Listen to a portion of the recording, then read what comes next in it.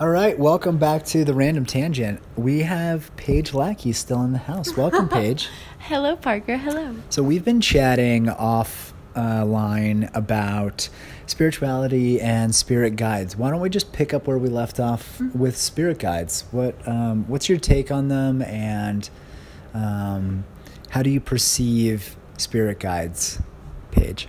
Well, what I was just telling Parker is that I used to think we all each individually had our own spirit guide, which was like an energy that agreed to work with us while we were incarnating as a human, and kind of knew the bigger outline of our life and what our soul wanted to achieve while being incarnated as a human. And they'd kind of be behind the scenes and guiding us along our way. And I would think of them as this individual guide that was with us and never changed. And then after this one conversation, this woman kind of woke me up to this other way of viewing guides. Is like, our guide is just a future version of ourselves, or another version of ourselves that's lived a different experience, that is appearing to us in the way that it needs to appear for us to better understand. And like, whatever level we're at, that guide or a guide, us, like, I really believe that we are our guides. Just Yeah, I've heard of something similar happening in dream space, where you're like needing some assistance, and the face that's shown to you is somebody who you view as an assistant, somebody who you resonate with as helpful.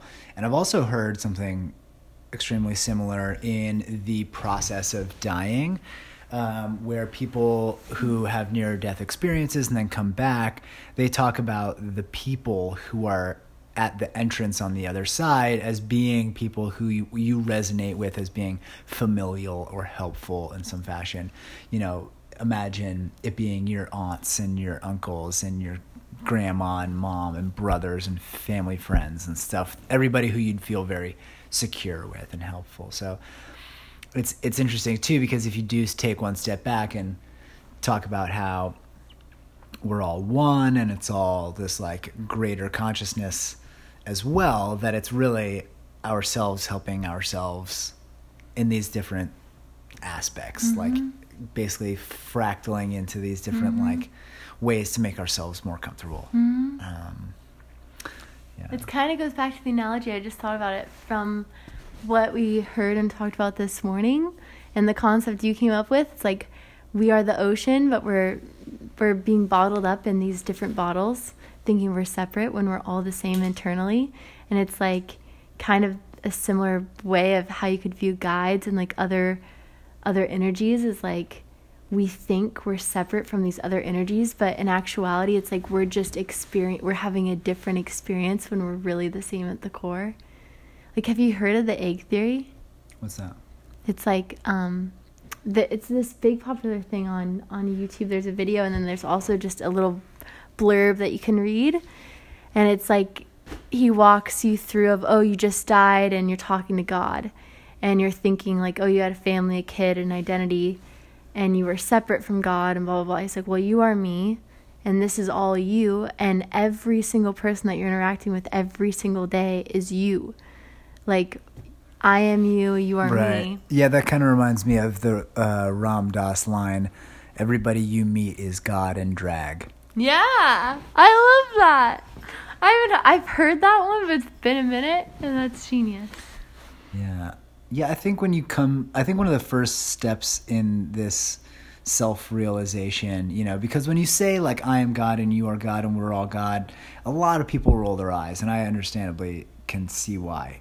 But the first step that I've taken is at least seeing others as equal, and then taking that a step further and seeing others as God in drag, right? That then it starts with compassion and empathy of compassion for your fellow man, treating others as you wish to be treated. And that evolves into like seeing the Buddha within everybody else, or seeing God within everybody else. And in that way, then you start bowing to the Buddha within everybody else. And of course, your selflessness is going to go up, because you're starting to see the world through the light of, oh, we're all the same ocean water in different bottles. And you're basically bowing to yourself at that point. And so, the treat others as you wish to be treated is very literal in that way. At least for me, that's been the train of thought. And then that, sort of extrapolates directly out into the, if God is within everybody, then, and I'm within everybody too, then, the algebra there puts, you and God on the same footing. Not being that like your current state of consciousness within a very small vessel is equal to an all-seeing, omnipresent type of being, but that like, it seems like that's the mental trajectory that we're all on. And it seems that the different like levels of consciousness that different people are within is somewhere on that path.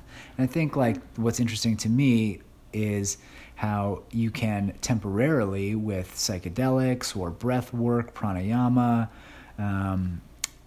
launch your current status up to a level that you haven't really earned temporarily, right? That for 5 hours, all of a sudden, you're at a shamanic level of understanding because you've ingested some plant medicine or what have you.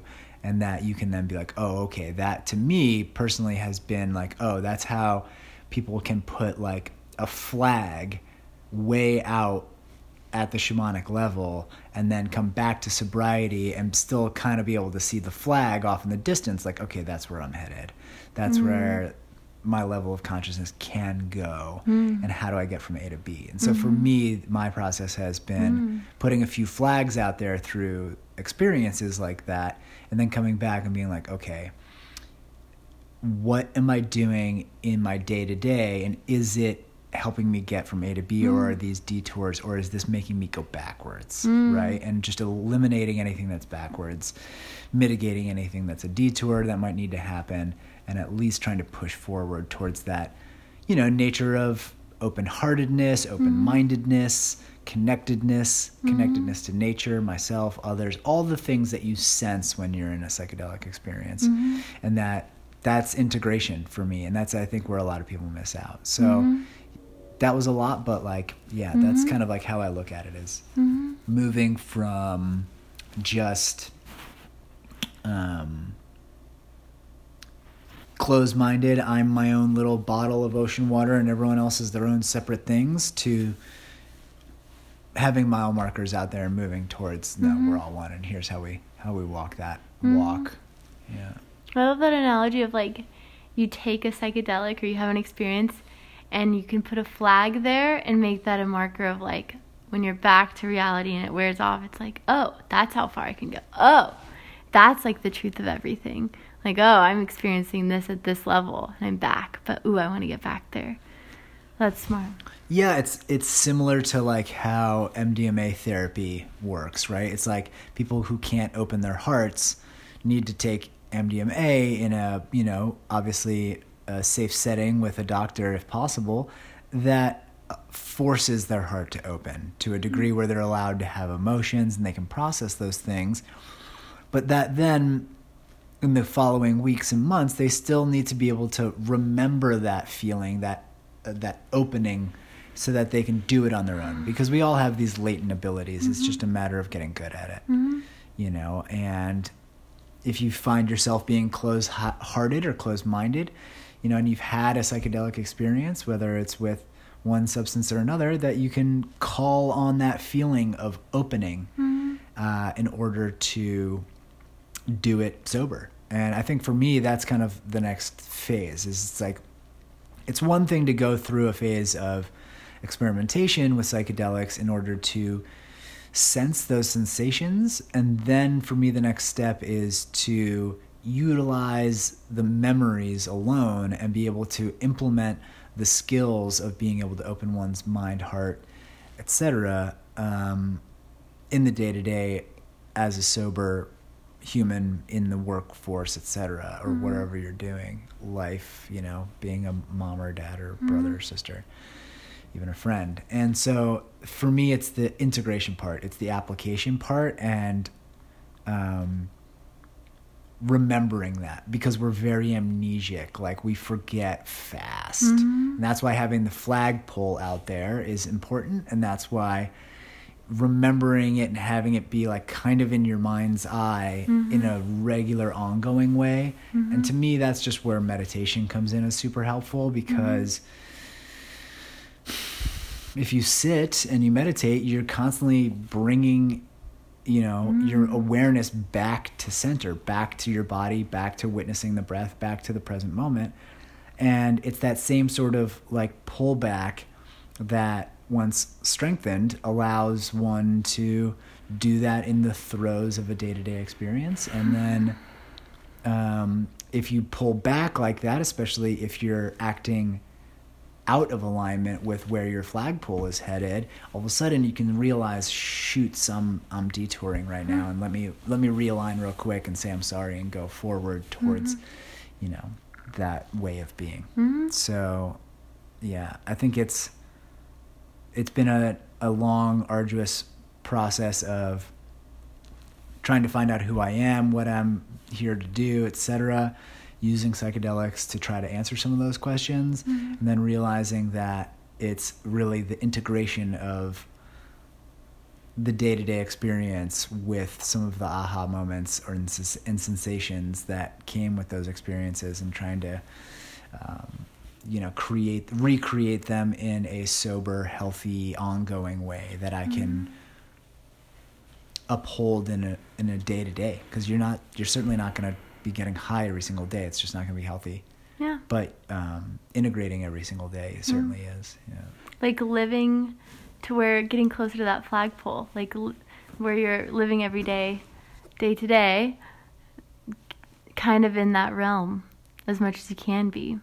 It's interesting because you said that you'll have memories, like we'll have amnesia when we come here and have out this experience as a human, and we forget. And part of me was like, yeah, how do you awaken that part of yourself that is that flagpole? Because it's like, if that's where I think honestly, when you talk about you have that psychedelic experience or like a deep meditative experience, and you reach this consciousness level at that flagpole level, it's like, okay, that's, I think, our true nature. That's like the soul. That's like no ego, a lot. The ego is very quiet in that state, and it's just consciousness and like that soulful energy.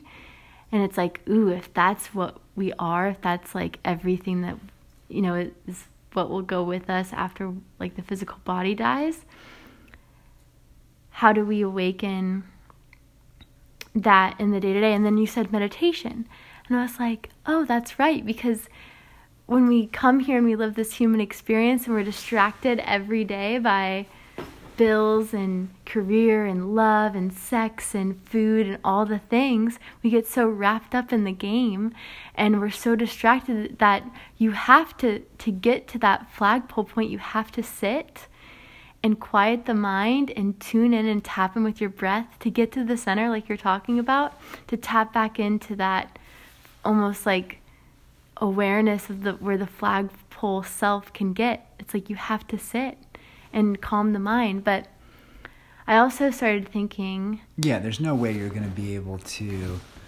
make good headway towards the flagpole if your compass is constantly being led towards material things. Yeah, if you're just so busy. Yeah, if you're just, being distracted by all the things that you mentioned, yeah, a lot of that is going to lead towards growth of the aspects of the ego that are a deterrent towards moving in that direction. Things like greed, lust, envy, and the rest of it that comes with some of the stuff that you mentioned. So, the flagpole is out there towards like love, inclusion, and selflessness. That is, antithetical to a lot of the materialistic stuff. So I think it's mostly like meditation will definitely keep you more aware of like where those like junctures are, like, oh, okay, this is a point where I could either go with greed or I could go with charity. But at the end of the day, it still comes down to that choice. So like, even if you're aware of it, the hard part really is still making that choice. And that's just sheer willpower. That's wanting to move in the right direction. And that's up to the individual. And I think that meditation is going to give you the option. It's going to bring the menu up for you, right? It's going to go from being an automatic decision based on conditioning and social programming to a state of, okay, now I have the choice between the two. It still needs to be chosen, you know, in the right direction. And that's still up to the individual, even at that point, even with meditation.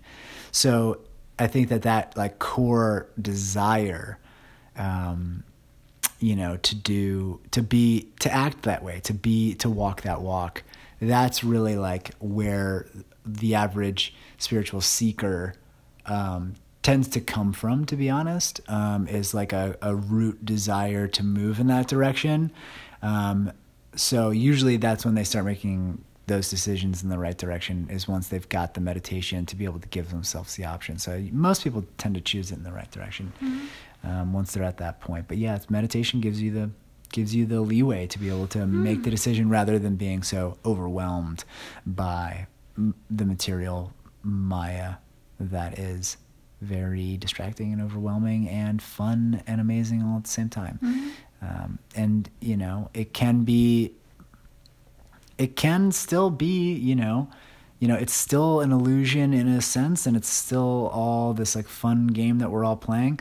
But, you know, if it seems to me that as you're playing it, that it can still be that you are playing the game and still, you know, embodying the positive attributes of like what the Bhagavad Gita would say are divine qualities, right? Things like, you know, joy and giving and courage and leadership and honesty, and these types of things are being presented as options within the illusion, right? It's just a matter of choosing them. And so even though we're still in Maya, and that like only at super highly advanced stages do you start to see beyond it, even within the game, as long as, to me, it seems like as long as you're able to see beneath or through the veil, like reading between the lines, to be able to see, oh, here's another opportunity for me to be more honest, or me to be more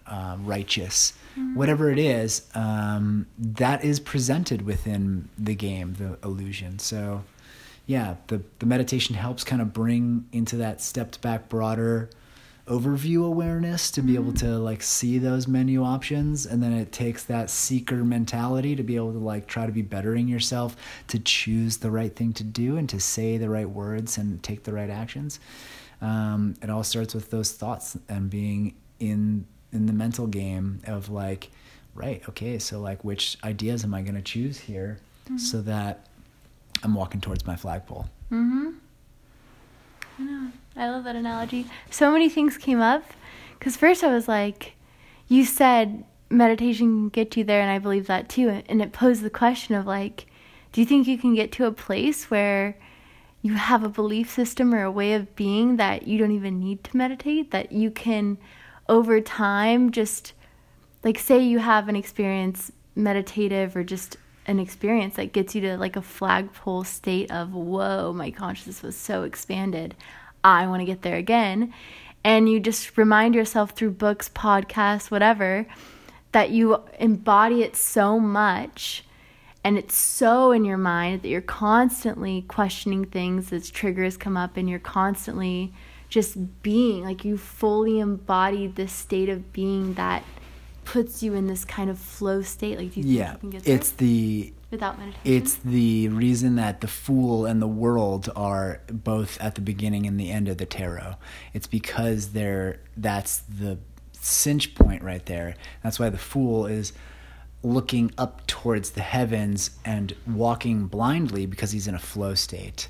And the world is on the other end of the tarot, which is connecting that loop of, it's this complete flow state. Like, you hit it once you said flow state, basically, because it's seeing through it. It's being in trust and walking through the illusion, knowing it's an illusion, and constantly just knowing that you're choosing the steps that need to be taken. And it's that phase that is less co-creator and more like the feeling of non-doing, which is a pretty heady concept that is basically, that you're just the instrument. Just being. Yeah, that the choice of what to do is so obvious that you're simply just carrying out the action, less like coming up with this whole like egomaniacal way of like, oh, I'm going to like do all these things, and more along the lines of like that flow state of like, okay, here's the obvious choice every single time. I'm just going to do them because it's so inherently obvious and in my face, and in that way. And that's like the empty vessel that like a Christian would call, or that's, the non-doer that like, some of the other Eastern religions would describe it as. Yeah. It's possible to get there for sure. You see it a lot in, like, I don't know, flow state monks, or like, the spinning dervishes. We all get there. Like, I feel like I get there quite often. We're all going there. It's just a matter of where you're at on your path and how far away that is. Like it does, like when you talked about that, I remember, or it reminds me of this book, The Surrender Experiment. I always talk about it, but it's like, and I remember this one spiritual coach told me, and I've said this a million times too, it's like the sun rises and the sun sets, and the flowers bloom, and the rainforests are made, and the circle of life flows perfectly, and we think we're separate from that flow. That we feel like we need to plan and control and have goals and work, and it's supposed to be hard, and money is supposed to be hard, and you have to work and grind. It's like we've been like so like bombarded with this in society that it has to be hard, and you have to go through it, and like you have to know and learn and blah blah blah. Where it's like other people can just, like my mom. I remember my mom said that she had this girlfriend going up that like would just be like, yeah, I'm gonna do that. Yeah, I'm going to do this. And my mom was just like, how are you going to get the money? How are you going to do that? You don't have a job. She was just thinking about like all the logical ways of how it wouldn't work, and that you have to have this and this. And she was just so trusting of like the universe, of God, that it would work out in her favor, that she just didn't allow herself to get in the way. And the universe just aligned it. And I think we all experience that, like, coming here to get the bus, me going to Hawaii. Like, it happens in little examples where if you're supposed to do something, or if you've had an idea of doing something and you just maybe put a little action towards it, the universe, if you just allow it, just flows completely to you. It seems like from that story, what I'm immediately taken to is the correlation between the dream state illusion and the waking state illusion. Now, in the dream state illusion, everything is belief based. Okay, so if you believe that the tiger that's chasing you is real and can kill you, you're going to be very scared, and it's going to be very real for you. Now, the minute you start to believe that it can't, it dissolves, it goes away, it ceases to exist. And in waking state, it's the same thing.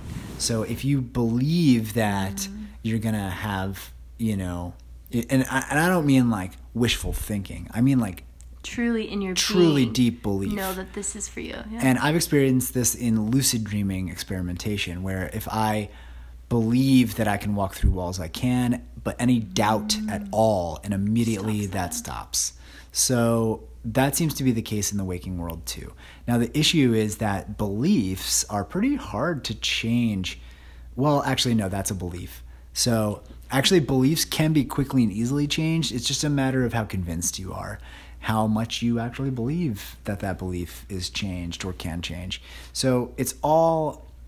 That's fucking gold. Belief-based. Yeah, it's belief-based. Like that girl believed that, no, this is how it's done, and I'm just going to believe this. This can be great. It's easy. It works with parking spots for me. I believe that I'm going to get a great parking spot every single time, and I really do. And you just see it in the difference between somebody who believes that nothing's going to work out and it doesn't, and somebody who believes that everything's going to work out and it does. And it just happens so often and so obviously. So I think all of that being said, in the ways that you were talking about with like trusting and being in a flow state and yada, yada, yada, it really, to me, boils down to a belief state of what do you actually believe? Because even if you're saying affirmations but you don't believe them, you're not really doing the thing. If you are like trying to manifest something but you don't believe it's going to happen, the energy is not there. So it's like as deep as you can look beneath into your core of like truly where the emotion is, where the belief system is, that's what's being emanated out into the universe and either reciprocated or not. Knowledge bomb. Mic drop. Whoa. I should get like a soundboard where I can push a button and just people's minds exploding.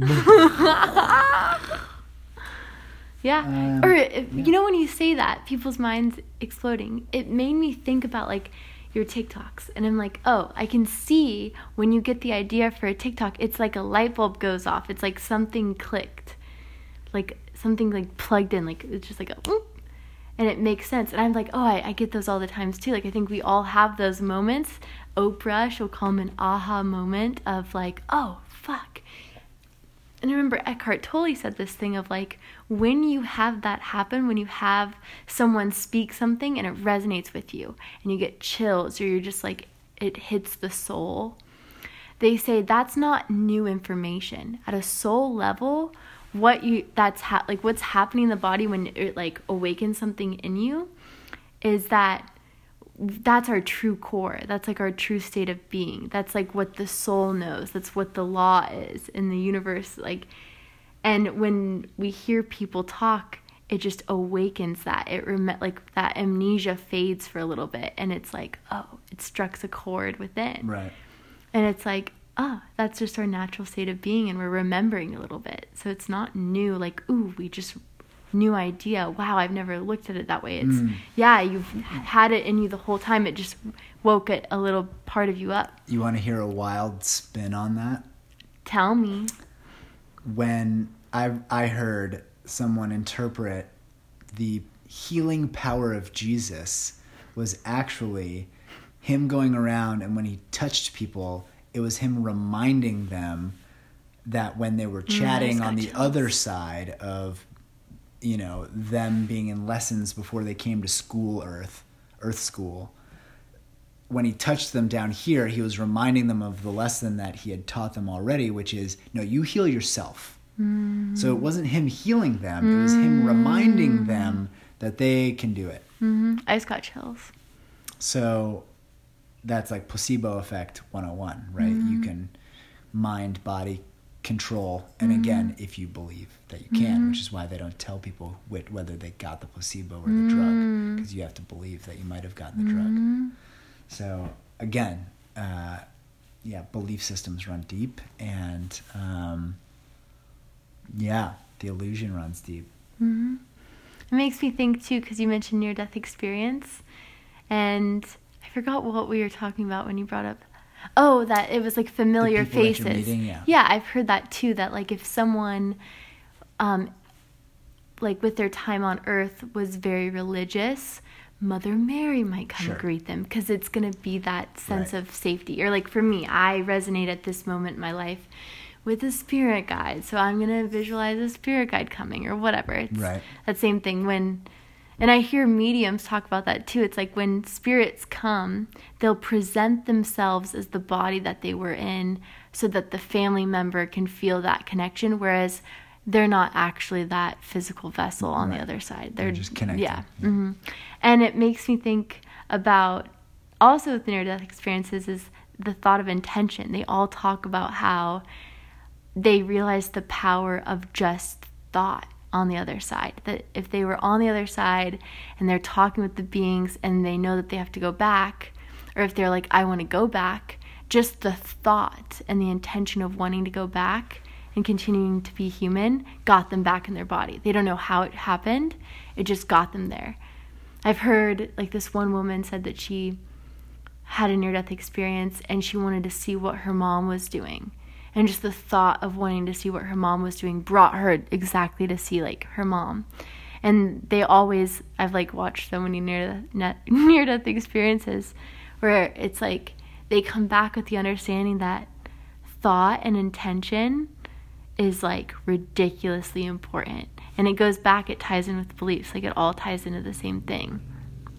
Like if you can work on your belief systems and the thoughts that you have and your intention, and you just focus, like they say, if you knew how important thought and intention was, you'd never have a negative thought, because you'd realize like how powerful it is and how much it can mess with you. Yeah. That's just hit me strong today when I heard I was watching the video about Witch School, and they were talking about energy and intention and thoughts, and I was just like, yeah, it struck a deeper chord, even though you read it in all the books and all the videos and stuff. It just hit so deep, and I was like, what do I want to create here? What do I want to do while I'm here? What kind of experience do I want to have? Like getting clear, I think, on what we want to experience, and then just like, again, believing that it's going to be easy to have.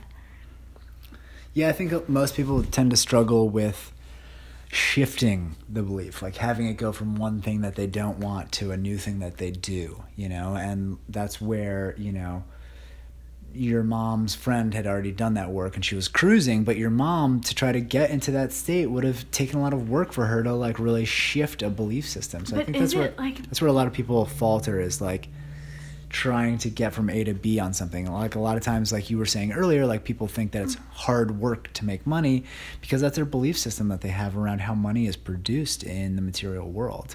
Now, if they were able to shift that from a lack state or a hard work state to an abundance and ease state, then they would experience the abundance and the ease state. But it's the A to B that's really difficult for most people, and that's what they're mostly curious about, I think. At least that's what I was mostly curious about, am mostly curious about.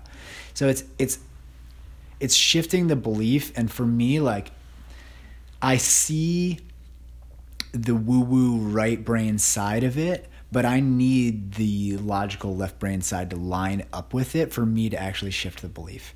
So I need to be able to see how they all work together for it to like pan out for me, because otherwise I don't like actually believe. And I think a lot of people could probably commiserate with that. See, now is what you just said, by saying you see the woo-woo side, but you need that logical part of your brain to make it happen. Is that a belief system that you have that's making you continue to have those two things? Because isn't that weird? It's like that's a belief. But it's also an observation. I'm mostly observing how. Do you like that about yourself, that you have those aspects? I mean, it's something you want to keep. I don't know if I like or don't like it. I mostly just see that that's how it's worked for me, and so I'm just observing that seems to be the methodology that has worked for me and that might work for others. That if I can reverse engineer the woo-woo to get to step 1 from step 10, then bang, I can just take step 1 and I know it's going to work in the end. But if I just see something that's woo-woo as step 10 and I don't see how it's going to even get there, I'm not even going to have the belief structure in place for me to start taking steps and believe that anything's going to happen. So I think for me, it's like, yeah, I tend to take, I don't know. And I think I think it's a healthy thing. Like, I think that like, not to be too generalized, but like that gender plays a big role, male, female, white and black, light and dark, etc., as like a universal law, and that the woo-woo is very female, that the left brain is very male, and that that's why you see a lot of women who blindly accept the woo-woo, and that the men certainly are hard questioning all of it. And I personally have lucked out in my karma to have a body and a mindset and a sense of balance between the two, where I find myself quite in the middle. Granted, I'm still like, a white straight male, so you might not see it from the outside, but that I still feel quite feminine, even though I still have strong masculine. So I think for me, it's important.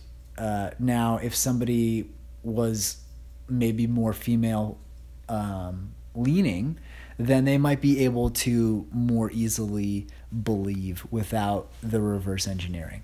But maybe I'm just talking to somebody in the middle or the guys on the far other end of the spectrum where it's like, okay, if you don't quite believe, try to logically, scientifically break it down as to how this might be able to be possible. So for me, that was a lot of like quantum mechanics, quantum entanglement, intention experiments, intention experiments. Yeah, so there's experiments with random number generators where people will intend there to be more ones or more zeros, and when they're in the room creating that intention, that is actually what happens, and it's scientifically shown. And so it's like stuff like that shows. And then also like the placebo effect is a big one. There's a lot of documented science on people with the deep-seated belief stuff where like, they're like deep Catholic belief in somebody. They have a broken hip. They believe that like certain like fountain water will heal them. They go in and they have miraculous healings. Then they have another x-ray and all of a sudden the doctors are like WTF because of this thing. So it is well documented, and I need some of that hard evidence to be able to bring me up to speed with it. But then now that I've seen enough of that, and that just took a lot of like reading and research for me personally, and understanding the mechanics of consciousness, I needed to go down that road to be able to get on board. And I think a lot of people probably share that with me. A lot of men probably share that with me. So that would be my advice, is if you're struggling with it as a man or as a female who is maybe a little bit more male energetically leaning, that, try the logic and science side and like dig into that, and like it might help solidify some of the woo-woo belief structures. I don't know, this conversation just makes me go like, wow, like are we really genuine? And like it's funny because I've heard this and thought this many times, but at certain points in my life, it just hits me harder. Where I'm like, wow, I can really like anything with thought and belief and anything. You can just create whatever you want to create. Like when you talk about how someone believes that they're healed by this specific water, and then they go in and it's miraculously healed. Like it's like they did that with their belief that would heal them. And I think about that with sage. People say use sage to clear negative energy, but I think you could be moving around a block of chocolate, but if you had the intention that block of chocolate was clearing your space, then it would be clearing your space. And then you get to the point where you don't even need an object to do the thing. It's just your own energy and intention. Yeah, you end up quickly realizing down that train of thought that the expansion of your mind is really at the root of all of this. Doing. Yeah. Because at the end, your mind's going to go, oh, I cleared the space with my sage. But it's like, no, you cleared your space with the belief that you thought that the sage cleared your space. Right. Mm-hmm. So what was really clearing the space? It was your energy and your belief. Yeah. Exactly. Mm-hmm. It's cool. It makes me want to sit down and like write out like, okay, Paige, what do you want to create? Like, what do you want to experience? How do you want your life to look? And I think I would always struggle because I'd want like 5 million different things. I'm like, I kind of want to experience this, and I kind of want to have this lifestyle, and I kind of want to do this, and I kind of want to do that. I struggled a lot with that too. I found that writing kind of helped, but you want to hear something wild? Yes. I heard recently that the best idea that your ego can come up with is equal to or slightly worse than the shittiest idea that your soul can come up with. So even your best idea is garbage compared to surrendering to possibilities as they arise from your higher self. Fucking love now, that. It's difficult, though, to navigate what those look like and how to perceive those opportunities. It feels like to me that getting quiet, meditating, becoming the empty vessel and allowing some of those insights to come up and be less ego driven, and also just checking like, where does the root of this seem to stem from? Is this idea so that I'm fulfilling something that my mother wants, or is this something that my ego wants, or is this something that I will prove my self-worth in some way, or is this just coming from What's an that? evolution of my soul in some capacity. And so that's how I tend to see, like, okay, I've got 50 ideas. Which one do I think is in line with where, not only where the flagpoles are out there, but also, where's the root coming from? Whose idea is this? Mm-hmm. Is it my mom's, mine, or my higher self? That kind of an idea. So that's a quick way to sort of filter some of that stuff. I fucking love that. Like, so much. I remember we talked about that a little bit, I don't know, like a couple of days ago. And it's gold. That the best idea that you can come up with is, like, very mediocre compared to your higher self, your Yeah, I soul. forget who's. I think I saw it on TikTok or something. I loved Something it. like that, yeah. It's gold. Mm-hmm. I'm getting kind of talked out. Can we wrap? Yes.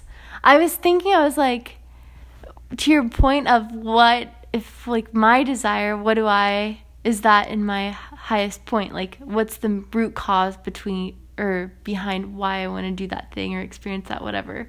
Like you said, is it for your mom or is it for blah, blah, blah? It's like, yeah, you could have a desire, like you mentioned the woods, not to, like, mess with this idea, but I'm like, oh, could wanting to live in the woods, that's, like, your best idea for yourself, but your guides are like, oh, that's coming from a place of blah, blah, blah, blah, blah, blah. In actuality, he needs to go down this path because it's going to bring up this trigger, which is going to help this soul growth, which is going to help this blah, blah, blah, blah. And then I think, does that make any sense? Yeah, even if you go towards your best idea, you're likely to be detoured on the way by the best. Yeah, that's true. It's fine. Yeah, even if you go towards your best idea, you're probably going to be shot put and detoured and changed along the way anyway. Well, thanks for the chit chat. I'm talked out, but this has been lovely, and thanks to all the listeners for staying to the end. Mm-hmm. Tune in for more. We've been enjoying podcasting lately, and we'll keep them coming. I know, I like this. I love it. Mm-hmm. All right, guys. Thanks for listening, and we will see you next time. Deuces.